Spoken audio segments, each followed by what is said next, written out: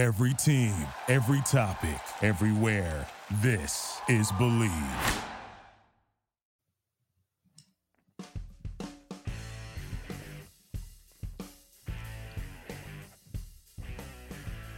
Welcome to another edition of After Hours with Defo and Lubie. Jeff DeForest, Mike Lubitz here on Believe. And before we get into our South Florida Cinderella seasons, we have the pleasure of being able to introduce a young woman. And it's interesting because just the other day, we were alluding to my chance meeting many, many years ago at the Hollywood Park harness track when Gene Hackman was walking around the track. And he was in the company of a very dashing young Michael Landon. And we realized that, wow, Michael Landon really does have the best television hair in the history of the medium. And we're pleased to introduce a woman who can help verify that and give testament to that fact. Melissa Gilbert joins us. And, of course, she has won and been nominated for many of the industry's most prestigious awards. Melissa, how are you? Good to have you on the program. I'm good. It's good to be here. And yes, Michael Landon had the best head of hair on television. I agree. And it was all his, but it was actually white. Really? He had no pigment in the hair in his eyebrows or lashes or head. So he had to color them all. Oh, wow. And the color was medium ash brown. Interesting. How much of that stuff did he have to use? Was it like, the spray paint that Ron Popeil was putting out there where every couple of seconds while you're on a date, you had to, retouch up your hair? No. No, it was just the regular old, I think it was even Clairol. And he would come in sometimes in the morning and look in the mirror and see his white hair starting to show. And he'd say, time for a little of the medium ash brown. Wow. All right. I have to ask you this. I mean, because, of course... You were a former head, when I was a kid, I thought the color was. We kind of lost you there a little bit, but sorry, I'm here. Okay, good. Yeah, I'm here. In your former capacity, I mean, you've been a leader in the industry in various fashions, including the director of SAG or president of SAG in the past. What's going on? What's up with this turmoil with directors' guilds and writers' strikes? So, what's happening in Hollywood? Based on my intel, I don't know anything more than anybody else does. I know that the Directors Guild went in and negotiated a deal while the writers are on strike. So next, SAG-AFTRA will go in to negotiate. And if they come out with a deal, which I'm hoping they do, that gets voted up by the members, then the AMPTP, which is the negotiating body for producers and studios, will have to sit back down with the Writers Guild. And how that goes is anybody's guess. So, it's time to start finding a way to make the residual streams more followable. The studios and networks are very good at hiding the ball where the money is. So transparency, and that would be great. An increase in the residual structure like the directors got would be helpful. I mean, I could do this for hours, but it's not the most exciting thing to discuss. All right, yeah. Well, I mean, we're still trying to figure out what happened in the world of professional golf here overnight. All right, tell us about your latest enterprise here. I know we are a little short on time. Melissa Gilbert with us, Little House on the Prairie, of course. Starred on that show for it was like 9 years that run. Fantastic. And you have a book out now, Back to the Prairie, a Home Remade, a Life Rediscovered. Tell us about that. I do. That's the paperback version. The book actually came out last year, but the paperback is out now. And it's basically a sequel to my autobiography that covers the last 10 years, but really focused on the last few, especially lockdown and what happened up here in the Catskills during that. And because of that book, now I've launched a lifestyle line called Modern Prairie, which is a community for maturing women to gather and support one another as we go on this journey in the last third of our lives. We've got workshops and seminars. We've got a podcast called The Nitty Gritty. We've got retail. We've got everything. I mean, like workshops and everything from dealing with grief in the holidays to how to make a pie crust, everything in between. It sounds good, and hopefully, I mean, we barely scratched the surface here, and I know you're on tap to do many, many interviews today. So, and I didn't even get a chance to ask about that Alpo commercial with Lauren Green, which what was that not a springboard for your career?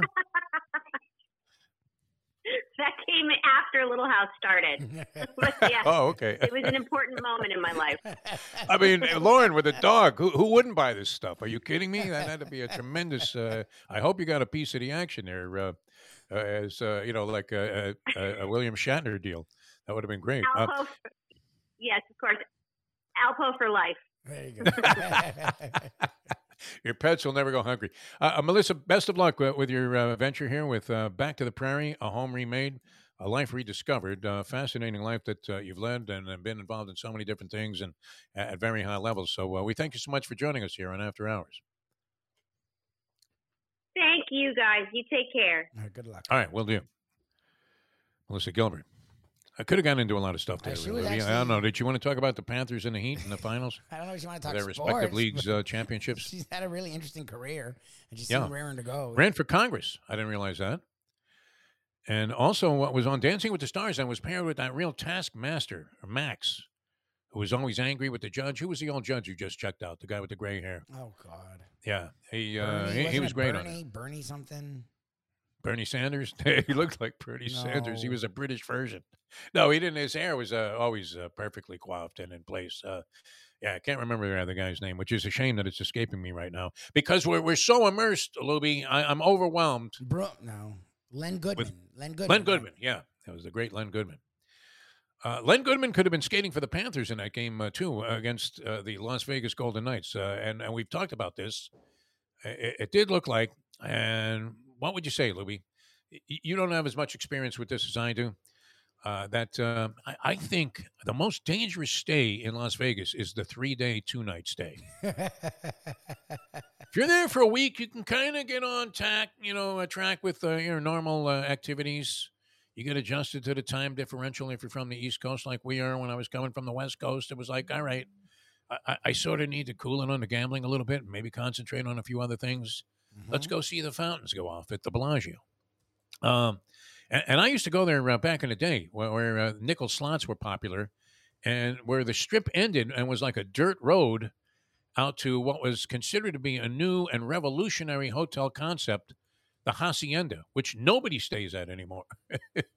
It's like a place that, oh, geez, what do you mean? Super Bowl week, there are no rooms anywhere but the Hacienda? You got to be kidding me, Mel. All the money I sent through the sports book.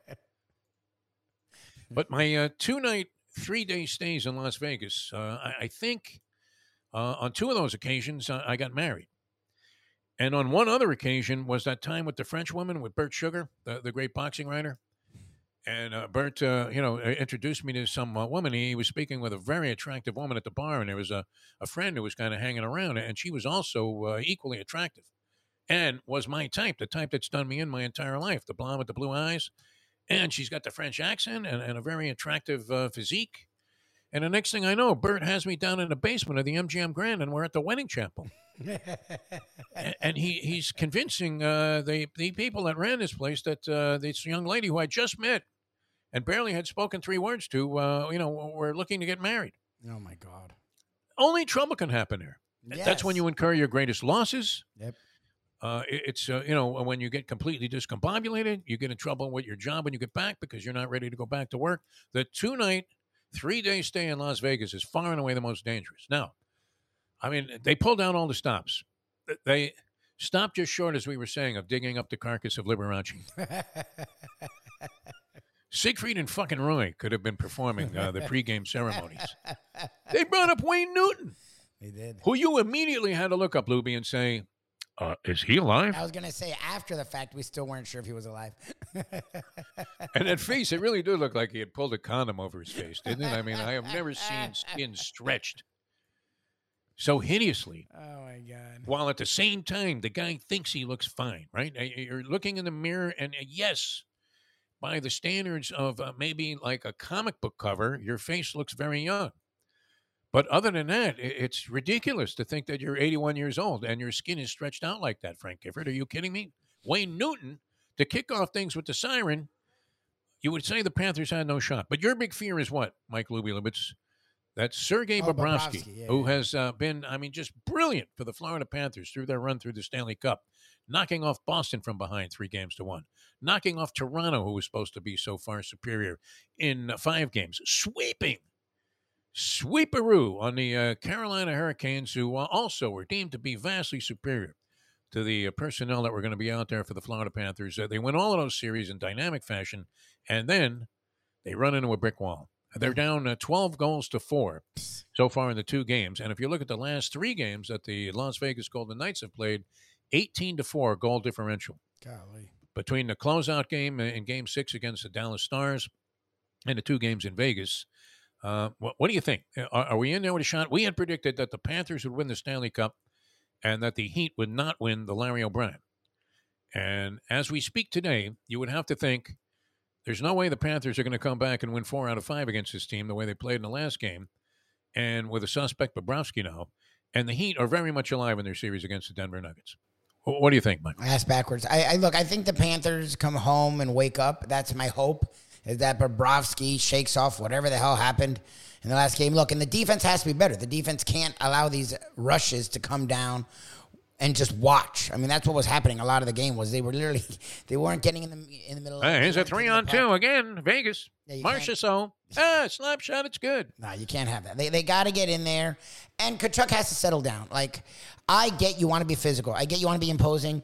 The refs have made it very clear where they're leaning in this series, so you can't let that get to you. Like, instead of just saying, okay, we're going to play the game, Tkachuk, all these guys have sort of it lit the fire under them the wrong way. Like, they've gotten overly physical to the point where Tkachuk is playing into their hands. Like, just play the game. Don't worry about being Mr. Physical. Don't worry about any of that crap.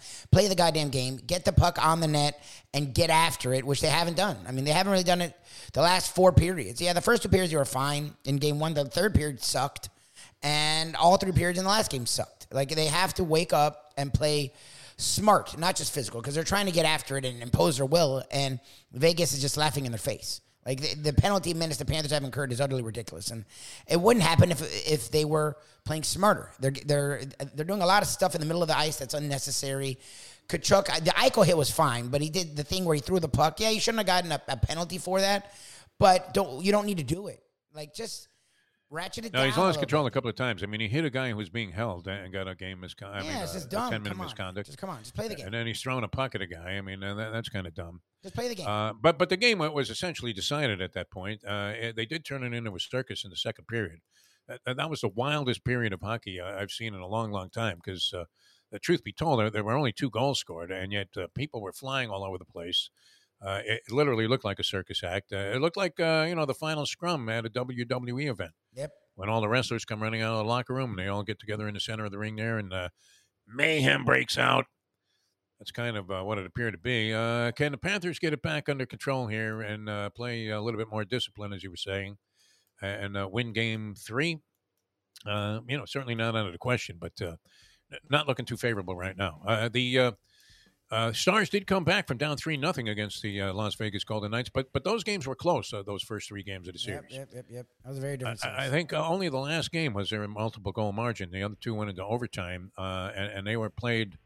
I think the Stars lost 2 overtime games to start the series in Las Vegas. I want to say that. Was Newton at those games? Donkey Shane. This was a fat fuck who was on the Ed Sullivan Show. This is one of the most remarkable American success stories since Tom Vu was selling real estate here in South Florida. And I was telling people that you could buy all of these homes here, luxury homes on the Intercoastal, with other people's money. You didn't have to own the shirt on your back. You could just walk in there. Here, I came to this place with cash, and I almost couldn't buy it. Place I'm living in right now. They were like, well, you'll have to show us this, and you'll have to show us that. I'm like, well, wait a minute. I got the 400 names right here. What are you talking about? I'm going to give you cash for this place.